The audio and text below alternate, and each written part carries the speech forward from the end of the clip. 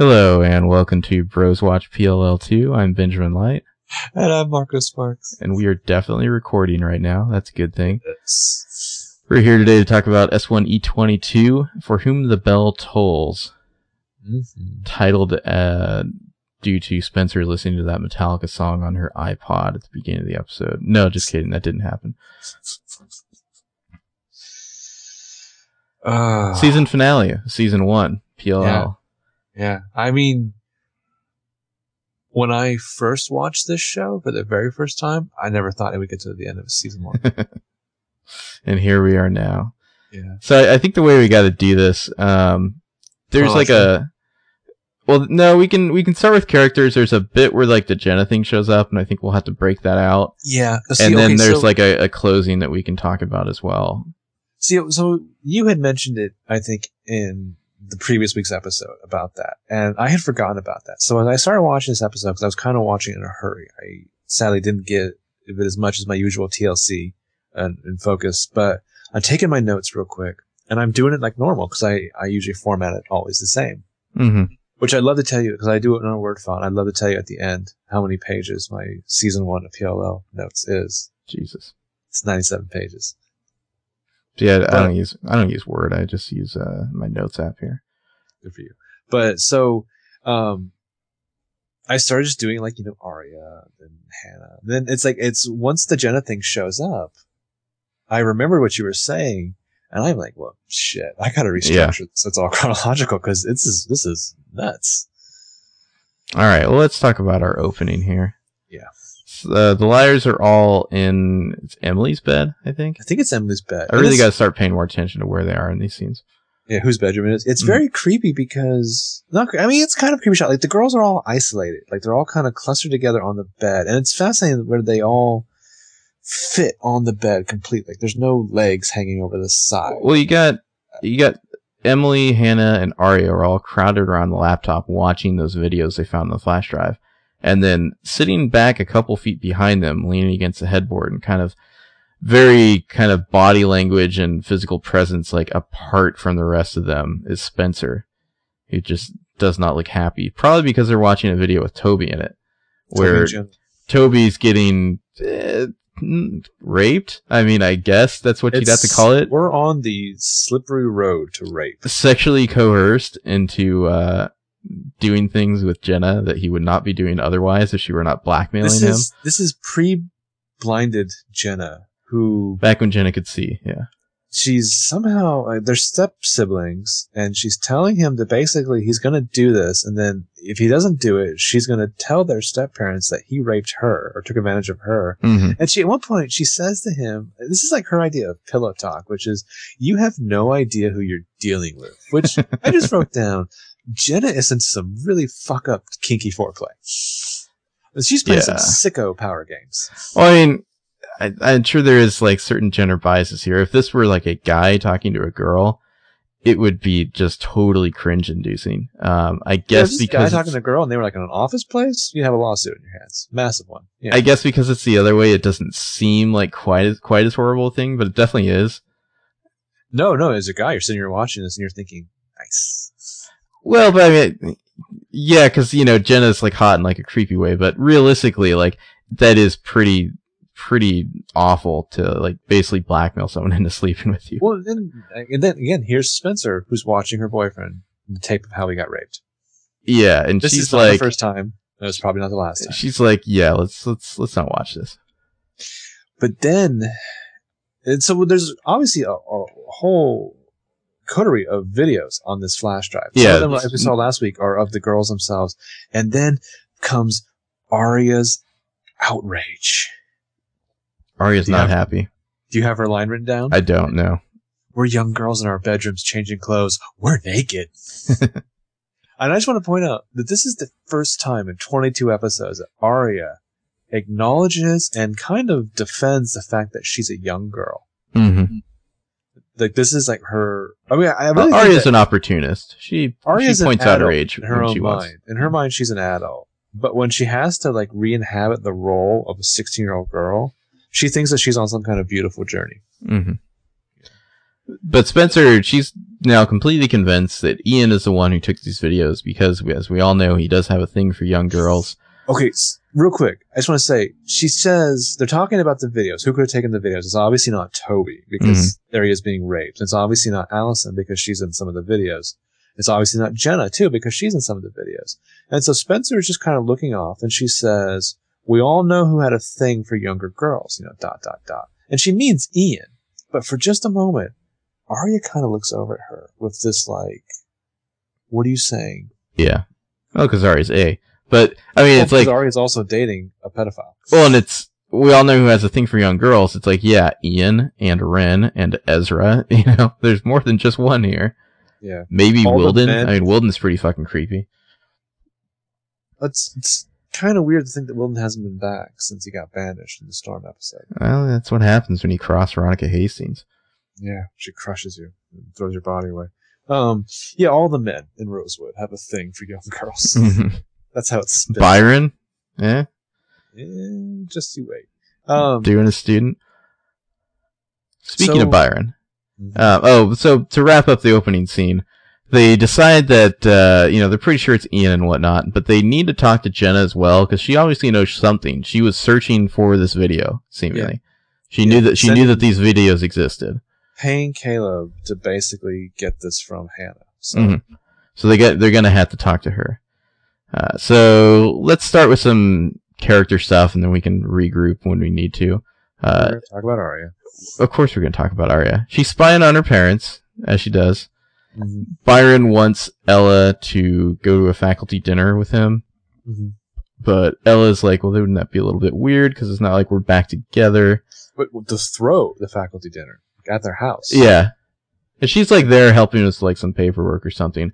And she's like, it's not like they're on decent terms, but they're not together.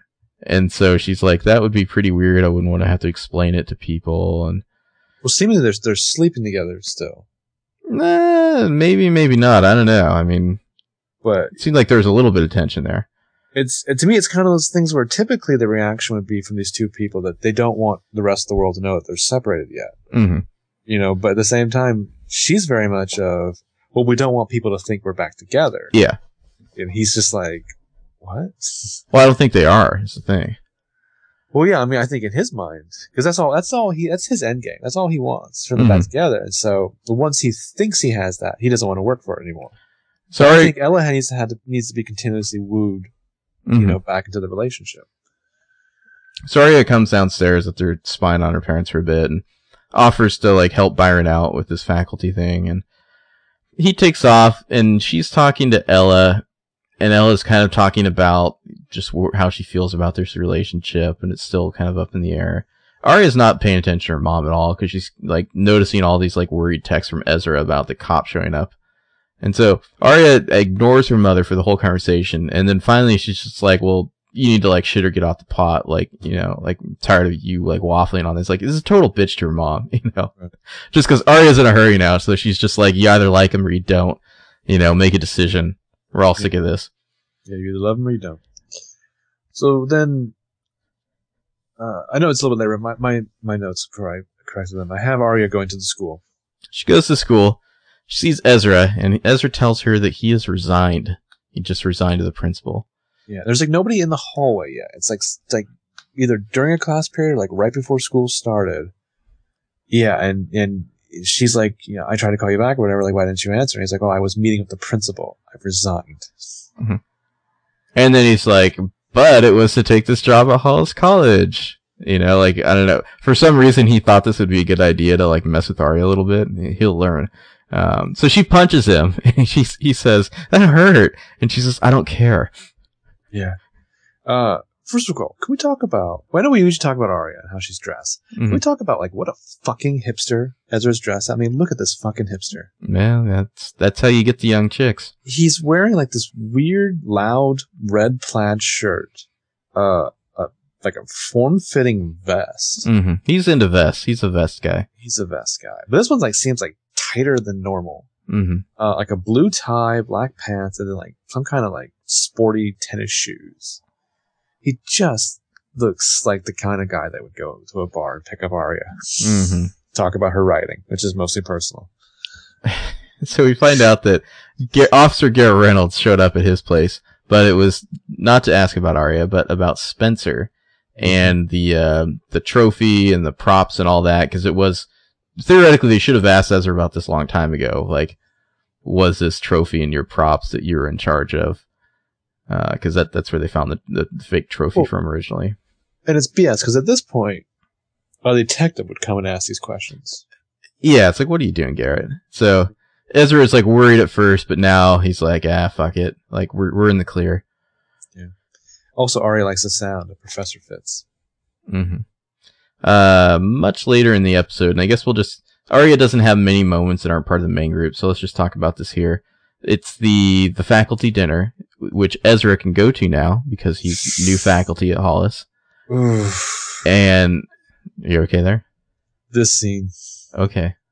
So they're both at the faculty dinner. Arya's keeping her distance but doing a lot of eye flirting with Ezra. Very happy. Arya's in her fucking element because she's got her boyfriend in her house with her parents, and she's surrounded by, professorly types. Yes. She considers herself to be worthy of. But then the doorbell rings. She answers it, and it's Jackie Molina. Shit. The girl that Ezra used to be engaged to. And Arya, what does she say when she opens the door? She says, "What are you doing here?" Not hello, or, totally gives herself away. Like, what are you doing here? Yeah. And Jackie Molina's like, "Oh, I'm faculty. I work at Hollis as well." And then Arya, she just basically, walks away. She scowls and, leaves. Doesn't invite Jackie in or anything. She's just like, fuck this. Well, I love that Jackie Molina's thinking, what the fuck is with this girl who answered the door? Yeah. What the fuck am I walking? A typical twat of a teenager, what the fuck is going on at this faculty party? Yeah. What are you doing here? Just turn around and go back home. And so then Ezra kind of notices that Jackie's there, goes upstairs. Arya just throws the just shit fit of all shit fits about, she says, the first thing she says is, "What were you thinking?" to Ezra. Yeah. And he's just like, "What?" I had heard she was back in town and sorry, Then he starts apologizing, it's like he did anything wrong at all. She's Arya's not telling me about her was a lie. Yeah. Until now, you're the only one who hadn't lied to me.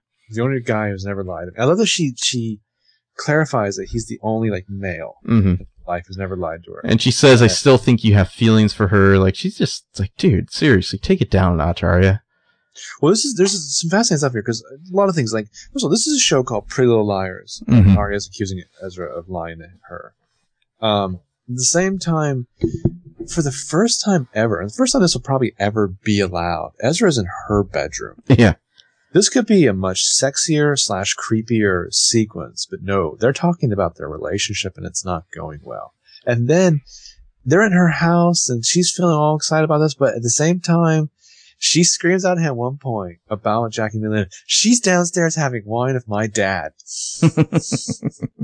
And I just love that there's to me that's such a loaded statement because Ezra's her dad too. Yeah. Well, and Ezra, he basically he just starts apologizing for shit. And it's dude, you didn't do anything wrong. I'm sorry, but just that this girl who you used to be engaged with happens to now apparently work in the same place you do, and you didn't tell her because you didn't know. You have nothing to feel guilty about here, but he's an abused. He did not know? That seems to be the case. He's I got the impression that he did know, and that he's very sorry that he didn't tell her. I think it was he'd heard that she was in town or something. I don't know. And that's all I got from it. I actually got to say that this amazes me that I actually kind of saw where he was coming from in this. Really? Scene. Oh, yeah. Wow. Okay. Yeah. I guess we know who we are in the relationship then. Yeah. Without a doubt, I'm an Arya. I guess that makes me Ezra. You should see how I dress. It doesn't matter because it's cumulative too. Because my notes all became chronological after a certain point. But I just wrote in the sequence after so many scenes in a row that there are just so many shitty songs played over scenes of this episode. I mean, so many fucking forgettable acoustic singer-songwriter songs. Yeah. It's the same sad woman who's out of tune of guitar. You also get the feeling that maybe every once in a while they can use a real song, but usually they have to use the catalog of up and coming artists that the song they use at the end of this episode is not only a great song, it's by a great band who is up and coming, but it's brilliant for the usage of the show. Mm-hmm. But at the time, it's like whatever production company or channel or whoever they're working with, like, has their own stable of artists on it, you know, because they're multimedia conglomerates, and so most of the time they're pushing whatever the corporate's selling. Yeah.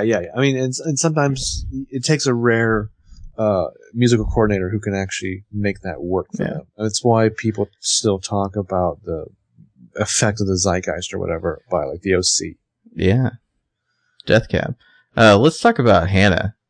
By which I mean, let's mostly talk about Mona, because that's most of what my notes are about with Hannah. Well, so first we're in Casa de Marin, and Ashley brings up, you know, Hannah's on a pity party.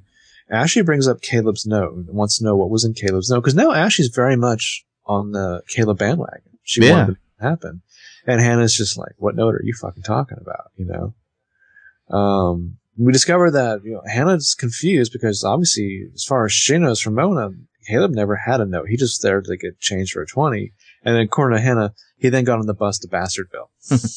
Well, and Ashley, like, interesting conversation. She's like telling Hannah, like, you can't spend the rest of your life in bed. And she talks about how when her husband left her, you know, Hannah's dad, Hannah was there to talk Ashley out of bed and, like, you know, talk a bunch of shit about, like, the woman that her dad left Ashley for, and basically got Ashley Marin back on the wine and cop scene. Yeah. The wine and cock scene. Yeah. Then fucking Mona shows up. You know, I feel bad for Mona. I mean, she's not doing the most friendly of things, but it is with good intention. She's giving Hannah like the power pep talk. She says, he was your first poor boy, and that's oh so romantic, but you deserve better. Also, can we talk about how Mona looks goddamn amazing in this scene? Yeah, Mona's always looking amazing. I'm just like sitting like I'm taking my notes, like trying to find euphemisms for hot, which is it's terrible.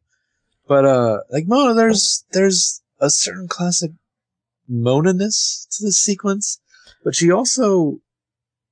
does genuinely care. It shines that she does genuinely care for Hannah, and she sees at one point, I think, that like her power pep talk is not like Hannah's not in the mood to hear it just now. Well, Hannah's asking some questions about like, oh, did Caleb say anything about me? Did he leave a letter or anything? Mona has a chance to come clean here, but she doesn't. No, she's just like, yeah, I don't know. You know, even if he did try to leave you a letter, like, he's still a bastard, and you wouldn't want to hang out with him anyway. So yeah, Mona gives Hannah a kiss on the cheek, and then departs. And as she departs, because they're kind of by the lockers, once she's out of the side of the view, then we see there's Lucas. There's Lucas. He's been missing for like 10 episodes. Yeah, and he's still being kind of a dick to Hannah. Mm-hmm. She asks, "Are you like ever gonna not be mad at me or something like that?" And he's just like, "Probably not," and walks off. Yeah, dick. So later on, this is like after a major scene with the Jenna thing, where all the liars are sitting at lunch together, you know, discussing liar shit. And Mona shows up to like hang out with Hannah and them. It's like, hey guys, you know.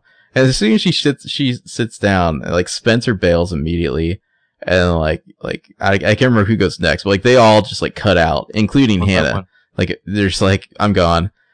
And poor Mona's just like, all right, I guess I'll eat by myself, you know. Well, great reference there. She starts as they all go away, she counts down. Well, then there was 4, and then there was 3, and there was 2. And then eventually she's just like, well, then there was Mona. But no, Spencer leaves first because she's like, I got a thing. And then she just kind of wanders off. She doesn't even like finish the excuse. And the other girls all leave one by one. And then Hannah's the last one to leave. And Mona's like, where are you going? And Hannah looks at her and is just like, Spencer has a thing. And then just kind of wanders off. But Hannah leaves her phone, which then Caleb starts calling. So Mona picks it up, gets the call, and tells Caleb basically to piss off. You know, it's like, lose this number. She doesn't want to talk to you. But Lucas is nearby, and he hears this, and he overheard earlier conversations as well. So he knows that like Mona's lying and calls her on it. Yeah. And Mona's like, look, I know I've made a lot of jokes at your expense, but I was just having fun. And Lucas is like, was that an apology? And Mona's like, well, yeah, sorry. Not really. I don't mean it at all. Yeah.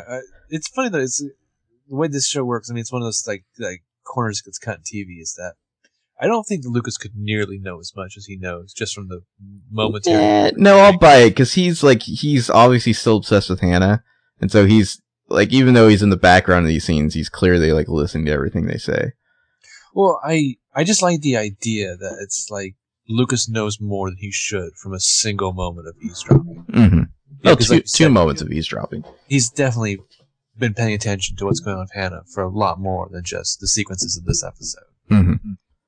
But yeah, so Mona basically tells Lucas that forget about the letter, don't tell Hannah, and I'll make you popular. Yes, it's like it's deal with the devil there if Lucas wants to make it. Yeah, which is fascinating. Later on, we get a scene with Hannah deleting Caleb from her contacts as she cries. Well, I've got some Spencer stuff, and let's just go from that into Emily and Spencer, and just kind of go chronologically from there. No. I got this all worked out. Don't worry. Okay, because I say we're jumping over quite a bit. Yeah, don't worry. We'll get back to it. Okay. So Emily. Oh, I'm sorry. There's one more Hannah moment where you cut to like Lucas is like got Caleb in the car, like presumably they're like in Arizona or somewhere between Arizona and Pennsylvania, and Lucas is like he's driving Caleb back bringing him back to Hannah because she's just like, I just want her to be happy. And that's a very weird dynamic because Caleb's like, well, this is cool and all, but obviously you're into this chick, so I don't even like if I'm Caleb, I'm like just concerned. Let's just put it that way. Yeah.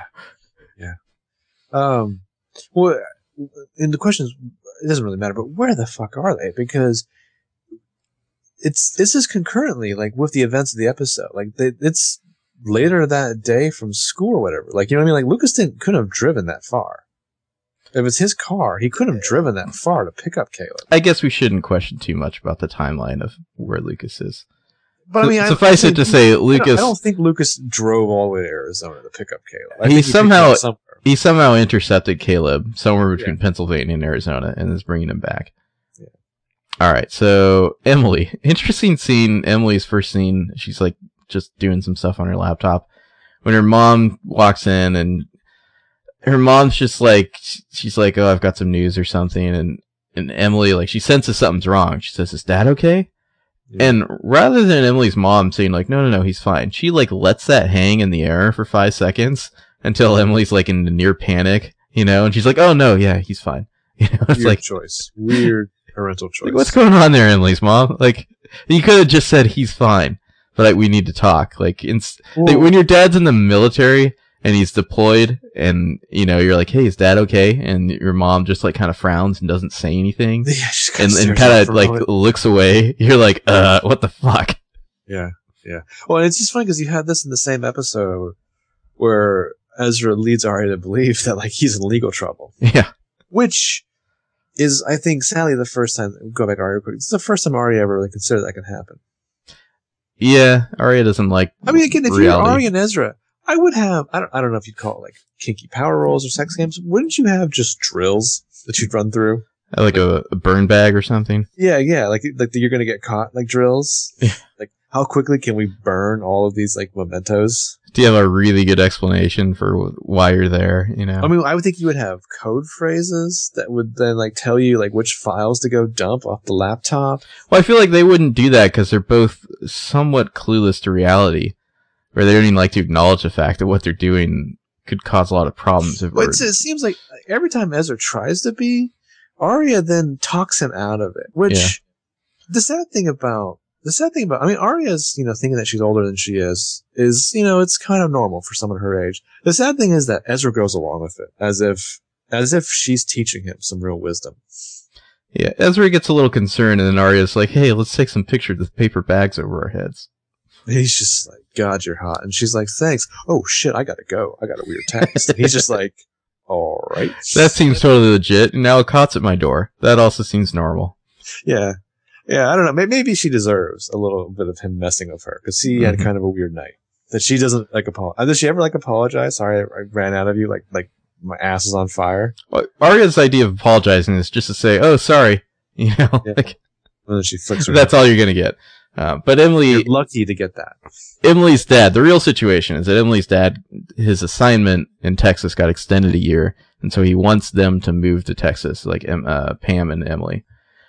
Emily obviously does not want to. She's just kind of finding herself here in Rosewood and building an identity. She doesn't want to move right now. Later on, there's a brief bit where Hannah offers Emily to stay at her place, like share the bedroom, I guess. It could be a spare bedroom. We all know Hannah has one that Caleb stayed in. Yeah. Yeah, Emily doesn't have a ton to do in this episode until we get to the main plot line that I'm delaying here. I mean, I like Emily a lot, but she's not exactly white and she's a lesbian. I don't think Texas is the best place for her. Yeah. Well, I was thinking about why is it that Emily specifically, like, her plot lines don't usually have the same sort of resonance as, say, like Spencer's or Arya's, and I think part of it is Emily's already faced like her worst fear pretty much. Yeah. She had to come out even though she wasn't totally ready to.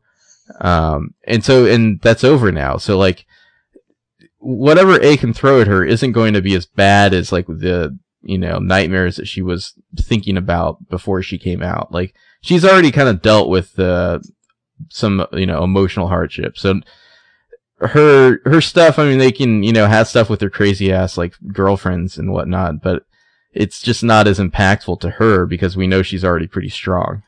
Yeah. Like, at a certain point, when her crazy ass girlfriend's being too crazy, she's just gonna be like, I'm Emily, fuck this, Like, yeah, exactly. I can go find somebody else. You're nuts, Paige. Yeah. And the nice thing is, Paige is not in this episode at all. Yeah. Well, Emily's had enough of Paige, I think, for a while. Good. Later on, Officer Garrett Reynolds, finds Emily, and she's like, are you following me too? And he's like, oh no, I'm just over at my parents' house to watch Dancing with the Stars with them, because he's a huge loser. Well, and great ABC tie-in. Yeah. I wonder if that was even intentional or not. Like, that is like the perfect show for like a loser like Officer Garrett Reynolds to be watching with his parents. Who is an adult. Yeah. He's like at least 22, 23, Yeah. Yeah. He's basically trying to play the nice guy angle to fish for info with Emily. Hey, I just, I believe in you guys. Here's my cell phone if anything comes up. Yeah, he says he's on their side. Here's his cell phone number in case she needs anything. And then he awkwardly invites her over to watch Dancing with the Stars with his parents. And she's just like, no. Yeah. She's like, I'd rather go do anything else. Mm-hmm. She's like, I'm just going to throw this out there. I'm a lesbian. That's like no in 10 different ways to why I wouldn't want to go watch Dancing with the Stars with you. Well, not only is it a no, but obviously whatever I'm going to go do is so much better than what you're about to go do. Yeah, later on, she's talking some more with Hannah. It is interesting. She gets a lot of scenes with Hannah in this episode. Talking about how Texas is beauty queen country and she just wouldn't fit in there. Yeah, Hannah's sitting on her doorstep because Hannah doesn't want to be alone. Mm-hmm. And then just because things are weird, Lucas apparently had given Emily Hannah's phone, so Emily can now give it back to Hannah. Yeah.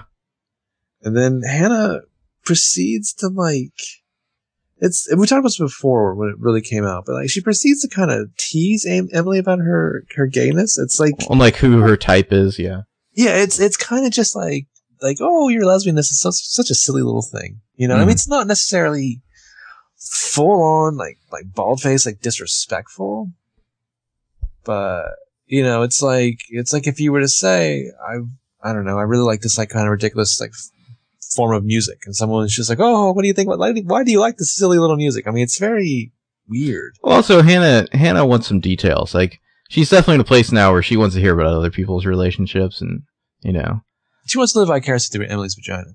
Sure. Don't we all? Yeah. Well, if Paige is involved, I don't know about that, but Samara, for sure.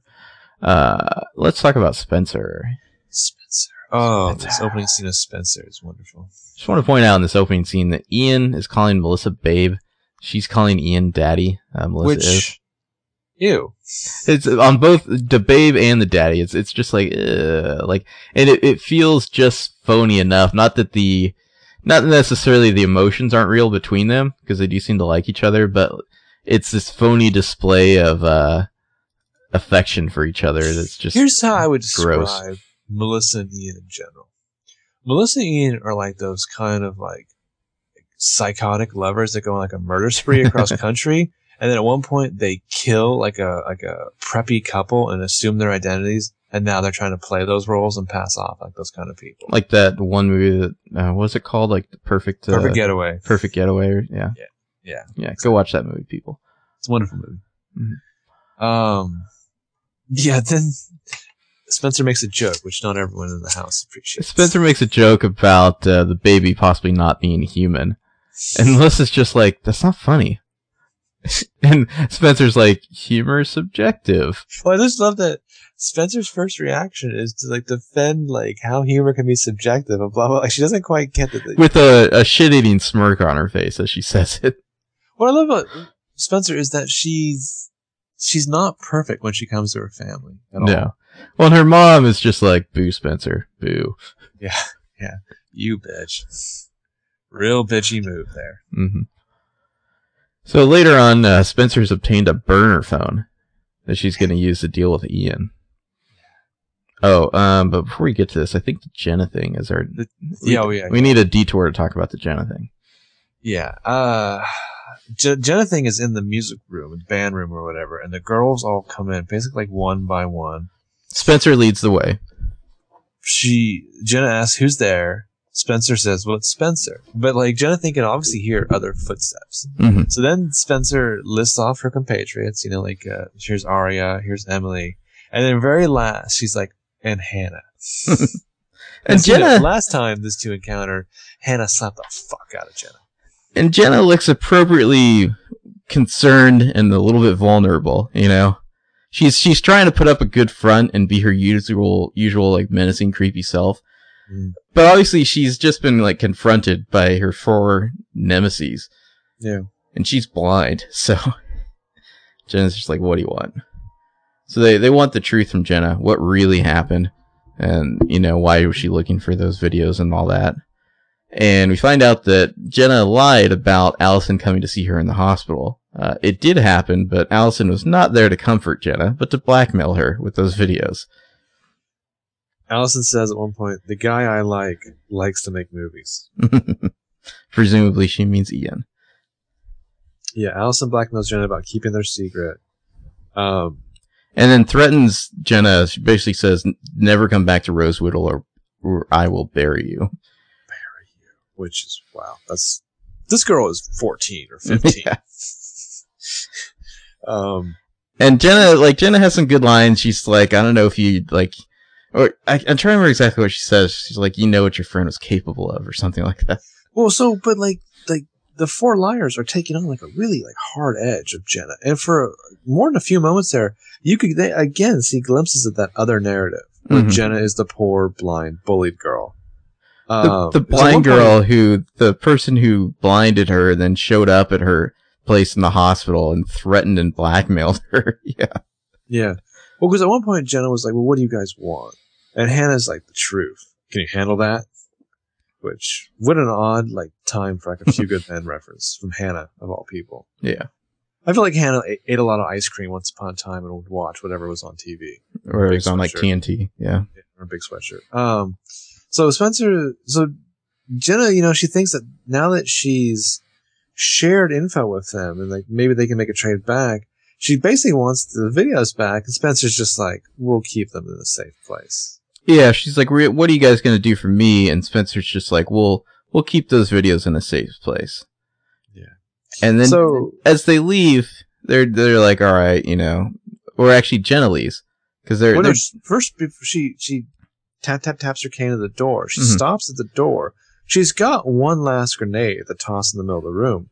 She looks back at them, subjectively, and she says, we've all made mistakes, but just remember, I'm still paying for yours. And of course, the liars are fairly defiant, even though they know she's correct in that. Yeah. I love that there's no room anymore for their guilt over the incident. When they discussed it, this is why Allison was so happy on the day she died. She'd just found out about the Jenna thing. She went and as soon as she got it, she couldn't wait to go and run and blackmail Jenna about it. And now she finally had the Jenna thing behind her. She'd settled that for good. You know, she had the goods on Jenna. The truth is never going to come out. Allison was in the clear. That's why she was so happy the day she died. Yeah. And Jenna leaves, and the girls kind of just powwow about what's going on here. It's Arya who surmises that, you know, back in the pilot when they were all confused about Jenna showing up at Allison's funeral, it's because they realized that was the first time that she could come back to Rosewood. Mm-hmm. The bitch was dead, so now she could return. Yeah. It was a great shot, like just like spinning around the girls as they're trying to like discuss all this out. And so I'm going to continue on Jenna thing here. Later on, we see her. Actually, no. Let's jump back. Cause we have to. Sorry, because a lot of shit goes down this episode. You went to the lunchroom.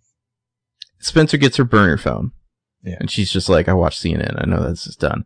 You know, their plan is that they're going to anonymously text Ian with a burner phone to talk about the video and see how he reacts. Yeah. And if he reacts a certain way, they'll know like he's guilty. So they text Ian and say, "We've got the video," and they wait. And eventually, they do get a response back. I like that they're essentially operating as A now. Yeah, like they're basically playing the A game with Ian. Whoa, I want to say that they made a textbook mistake here that never gets mentioned in the episode, but I think the effects of it do. They text him initially, "I have Allie's video," and I think that Ian would be the one who picks up on it. There's only 4 people who call her Allie. You know. Everyone else called her Allison. Sure. You know, I mean, like, they're not really like, you know, when you're trying to fool people about something online or trying to catfish somebody, you kind of, like, really debate the usage of your terms and how you talk. They're just kind of like, "I've got Allie's video," because that's what they think. Mm-hmm. And they text that, and they watch him across the lunchroom as he gets the text, and he just looks uncomfortable, and he like, leaves. And they all get sick to their stomachs, because to them, this is, like, visual confirmation that Ian may indeed be guilty. Yeah, he gets concerned and bounces, and they're just like, "Aha, I knew it." And so the 3 of the girls, including Spencer, is just kind of like, you know, like, "I'm sick to my stomach. I really thought that, like once I knew the truth, it was confirmed, like, I'd feel better, but I don't." And Hannah's like, "I feel better because I know what happens to guys like him in prison." Well, so then they get a response very quickly that's basically like, "What do you want?" And so Hannah is the one who wants him to bring $10,000 to a certain remote location, and they'll do a trade for the video. Hannah's good about jumping in on schemes. She's a schemer, yeah. She's right there. So if we... This is where Mona shows up. Yeah, and then Mona would show up here, and they'd all ditch her. So later on, Jenna Thing gets a phone call. I'm sorry, she makes a phone call. I think that's how it works, right? I think she gets the call, actually. It's very strange. It's strange the way they cut it, because they cut it in such a way that you're supposed to think she's getting a call from Ian. She gets a call, and she's just like, "They have the video." And then it cuts to Ian, and Ian is on the phone saying, "Don't worry, I'll take care of it." And maybe they're talking to each other, maybe they're not. Yeah, you never see them together again. They're not together now. I mean, it's a that phone conversation could be with each other, or it could be with different people. Yeah, but I mean, yeah, it's very strange. I mean, it's very confusing. I think, I feel like if it were they're not talking to each other, they would have still cut it in a much more, I don't know, a way that would have left that more open. But then later on, we see Jenna kind of, she's ranting and raving about Allison. So she's so cunning. She's still taunting us from beyond the grave. And then kind of pan over. Who's she talking to? Oh, she's talking to Officer Garrett Reynolds. Yeah. Because they're secretly an item. And he takes off her glasses, and you see her creepy, like, kind of red eyes, and they start making out. And so now... This is like, it's a play on that moment when, like, you're dating the girl with glasses, and you take off the glasses, and you, like, pull her hair down, and you're like, "Oh my God, you're beautiful." Like, I never knew. But no, she has grotesque blind person eyes. And that he's just like, hot. Yeah. So they're making out. So now, obviously, you know, just in case he couldn't figure out already that she should not trust Officer Garrett Reynolds, you definitely don't trust him now, because he's hooking up with Jenna Thing. Before, though, she did mention that she was worried that if the video gets out, then we will lose everything. Mm-hmm. So back to Spencer now. Spencer's room. Spencer's hanging out in a room, trying to study with Toby, hanging out in a chair. Toby is reading the Dharma Bums, because of course he is. Like an asshole. Yeah. Just like a real asshole. Yeah. Spencer's on her bed doing her homework. Toby's sitting in a chair, just reading Kerouac like a fucking prick. And they have a little moment where he's just like, do you want, I'm not sure it's a good idea if I'm here. And she's just like, no, I like having you here. Yeah. And he's like, well, or is this just so you can make like a statement to your mom? And she's like, no, I just like you here. So Toby has her come sit by the window, and he opens the window, and she sits in the chair with him and just, chillaxes for like 2 seconds and lets the madness in her mind that is Spencer Hastings chill out. Yeah. Yeah. The cacophony dies down for a moment. Mm-hmm. So later on, she wakes up. She gets I think it's a text, not a call, a text from Melissa saying that Ian never showed up at the church for the christening they're supposed to have. And so Melissa needs a ride home. Yeah. And this is around the same time that they're set up to do this like sting on Ian as it is. And Toby's kind of like, I'd really like to help you out with this. And Spencer's basically like, no, I want you to stay out of danger. Because in the PLL universe, like the guys aren't allowed to like be tough guys in moments like this. Well, he's doing something to help her, which is the lamest, worst thing. I mean, she just watched a video the night before of her boyfriend getting raped. Yeah. So what he's doing to help her, the task that she's basically assigned him is to keep Jenna busy. She's like, go chillax with your rapist and just keep an eye on her. Keep her occupied. Yeah. But what I like about the show is it's not the kind of show where like when shit needs to go down, suddenly like the men step to the forefront to like be powerful and whatnot. Like, they still get shuffled off to the background because this is the liar time. Well, once upon a time, it was like in the third act or fourth act, like Mulder and Scully would find a body if someone's been injured, and then the monster runs away. So Scully would stay behind with the injured person while Mulder ran after them. Yeah, not here. Granted, Scully's a doctor, but at the same time, it's like every single time Mulder, the man, goes running after the person. But yeah, so Spencer is vulnerable, and she tells Toby that she's never had a safe place to land before, and that's what he is for her now. So he can sit this one out, keep an eye on Jonathan, keep her busy. Spencer's going to go take care of the action. Yeah.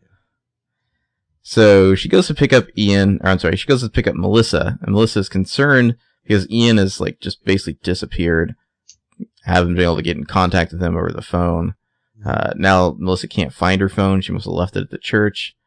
And Spencer actually seems to care a little here, and Melissa's surprised by this. She's like, what's wrong with you, Spencer? You seem like you give a fuck. Yeah. And then they get hit by another car. What? Yeah, Spencer's driving the car. I don't know, it's like a one-way to one-way or something. The car comes from the right side and hits the passenger side that Melissa's in. Mm-hmm.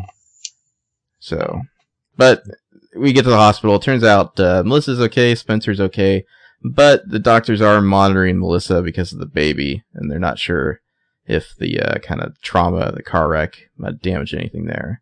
Right. And Veronica Hastings is there, and Spencer feels very sad, and, poor Spence. Meanwhile, the other girls are at the park in the middle of nowhere, waiting to meet Ian, trying to get a hold of Spencer. Trying to call Spencer. So here I've got everything chronological. Okay. So the girls they're hidden out in like the woods, waiting for their sting to go down, but they also can't get a hold of Spencer. And I love that they get a text. It's not from Spencer, it's from A. A gets a text. Yeah. I do like that they were waiting for the Spencer text and said they get the A text. And A says, buckle up, bitches. Nothing is as it seems. Yeah. Meanwhile, Spencer finds out that she needs to head back to the church to get Melissa's phone. She's not like injured or anything, but she's still being monitored by the doctors. Well, so, I mean, if you're really like the kind of person who's like super suspicious and you don't want to believe your most obvious suspects, if you want Arya to be A, you could just tell yourself that she has something on her phone where she can create the text sound, and then she can just pretend to read something while she just tells the girls, buck up, bitches, as it seems. Because she never shows them the text or anything. Or you could think, well, maybe Spencer is A, and she's the one who sent this text message, But the very next scene is back at the hospital. The cops bring Spencer her purse, and then she then pulls her phone out and sees the text from Arya. Mm-hmm. Well, no, I think if Arya's she's mastered the fine art of texting from your pocket. Ooh. You know, like in The Departed when he texts from his pocket. Yeah. Like, I think Arya can do that with ease. But we find out that Melissa is awake in her hospital bed, but she's kind of pretending to be asleep. Mm-hmm. Which, you know, I mean, she's just gone through a trauma. She may be losing her baby, or because they've made it to make it so you just don't really trust Melissa. Yeah. It's like she's just lying in wait and listening. So, cut back to the other three girls, and it turns out that they have recruited Officer Garrett Reynolds to help them out since Spencer was a no-show. Yeah. It's kind of like, this is why you don't invite boys type of scene, you know? Like, you were fine without Officer Garrett Reynolds. Yeah, but he brings his gun and his flashlight. And the first thing he says is, okay, so no one else knows you're here but me, right? Yeah. And what's funny is in the background, Emily and Hannah are nodding, Emily and Arya are nodding, and then Hannah's just like, yeah, I left a note with my mom just in case. To which I just wrote down, smart, Hannah. Like, yeah. She's not always the dumbest one in the room. Like, cause behind her, Arya and Emily are like scowling, like, oh, why would you say that, Hannah? And it's like, yeah. Hannah's like, cause I'm not a fucking moron, that's why not. Exactly. Yeah, so Garrett makes this big show of just kind of like inspecting the area, like the best vantage point or something. Mm-hmm. And he's just going to be laying away for Ian to show up. Cut to the church. Spencer shows up at the church. Cut back to the woods where a car shows up. Guy gets out, and then Garrett pulls up behind him, pulls a gun on him, tells him to freeze. But this is not Ian. It's just some random bagman he's like a courier who's just sent there. He doesn't know by who. He's hired from the internet. Yeah. Meanwhile, back at the church, Spencer's like looking for Melissa's phone in the pews and stuff like that. Here's the door of the church open. Looks over, sees nothing, the door shuts. Then, oh shit, there's Ian right behind her. There's Ian. And he says, I got the strangest text messages today. Haven't replied to it yet. And so he does so right then, and Spencer's phone beeps in her bag because she's got the burner with her. Yeah. And he's just like in his mind right now, he's just thinking like, I knew it. Like, this bitch is fucking crazy, you know? Well, that's a pretty sinister, smart move, though. The whole, he knows the phone is on her, so he responds to the message and it goes off. And then so Spencer's kind of doing that thing where she's just backing away, and she tries to tell him about Melissa as if she's trying to appeal a human side of him. Mm-hmm, mm-hmm. You know, she knows, she's not an idiot. She's in a horror movie right now. She knows that things are going to go bad for her. And she's like, there was an accident. And Ian's just like, yeah, I know. I got the messages. I was just waiting for you to leave the hospital. Yeah. Things aren't going too well for Spencer now. So she stupidly throws the flash drive. She's just like, this is what you want, right? And throws it behind him to distract him. And then runs away up the stairs to the bell tower to the church. Oh, you're missing so much stuff. Because Ian tells her that he's going to take care of Spencer now. And she's just like, you're going to take care of me like you took care of Allison? And he kind of has this sinister, shitty grin on her face. So she whips out the flashlight, holds that up, makes sure he sees that she's got it. Then she flings it across the church. And because, she goes and does the stupidest thing possible, which is run upstairs when she should be running out the back door. But before she does that, she yells out to him, do you want some popcorn to go with that? Well, yeah, not to give the guys on the show any credit at all, but if this was Caleb, he'd have thrown it a dummy flash drive instead of the real one. Yeah. Come on, Spence. But I love that she has to stop to throw out a quip. Mm-hmm. Because she's Spencer, yeah. Ian's talking a lot of nonsense now about how Melissa would want him to take care of this, and he's starting to get pretty deranged. So Spencer's running up the bell tower stairs. Gets to a place where it's locked and she can't go any further, and of course she turns around and Ian's right there, and he's grappling with her. Yeah, grappling with her. He's talking about how he's gonna make it look like a suicide, and then he's telling her, he's telling Spencer what her confession or suicide note would be about how Spencer did this for this reason, but it kind of sounds, Spencer's are you saying this is what actually happened? Are you telling me your own confession here? Ian's pretty deranged at this point, so it's hard to say exactly what he's saying. Well, first of all, this whole bell tower thing, I wrote down, like, is this the beginning of the shows, like Hitchcock references? Because the show, spoiler, will go on to have a long destiny of referencing Hitchcock movies. But the other three girls are now driving towards the church, and luckily, in this manhandling that Ian's doing, Spencer basically butt dials the other girls. Yeah, she tried to call Emily. Phone gets knocked out of her hand, but like the call goes through, so they can hear what's happening. Ian's saying a lot of like, you're obsessed with your friend, you couldn't live with it anymore after what you did, and so like he's telling her like what her motivation for committing suicide would be, because it's going to try to throw her off the bell tower. Well, but no, even more sinister is like, so he's obviously, he's doing the deed right now, but he tells her that he's already written the fake suicide note and it's on her laptop. Mm-hmm. Which, that's great planning. I mean, imagine if I snuck into your computer and wrote your suicide note.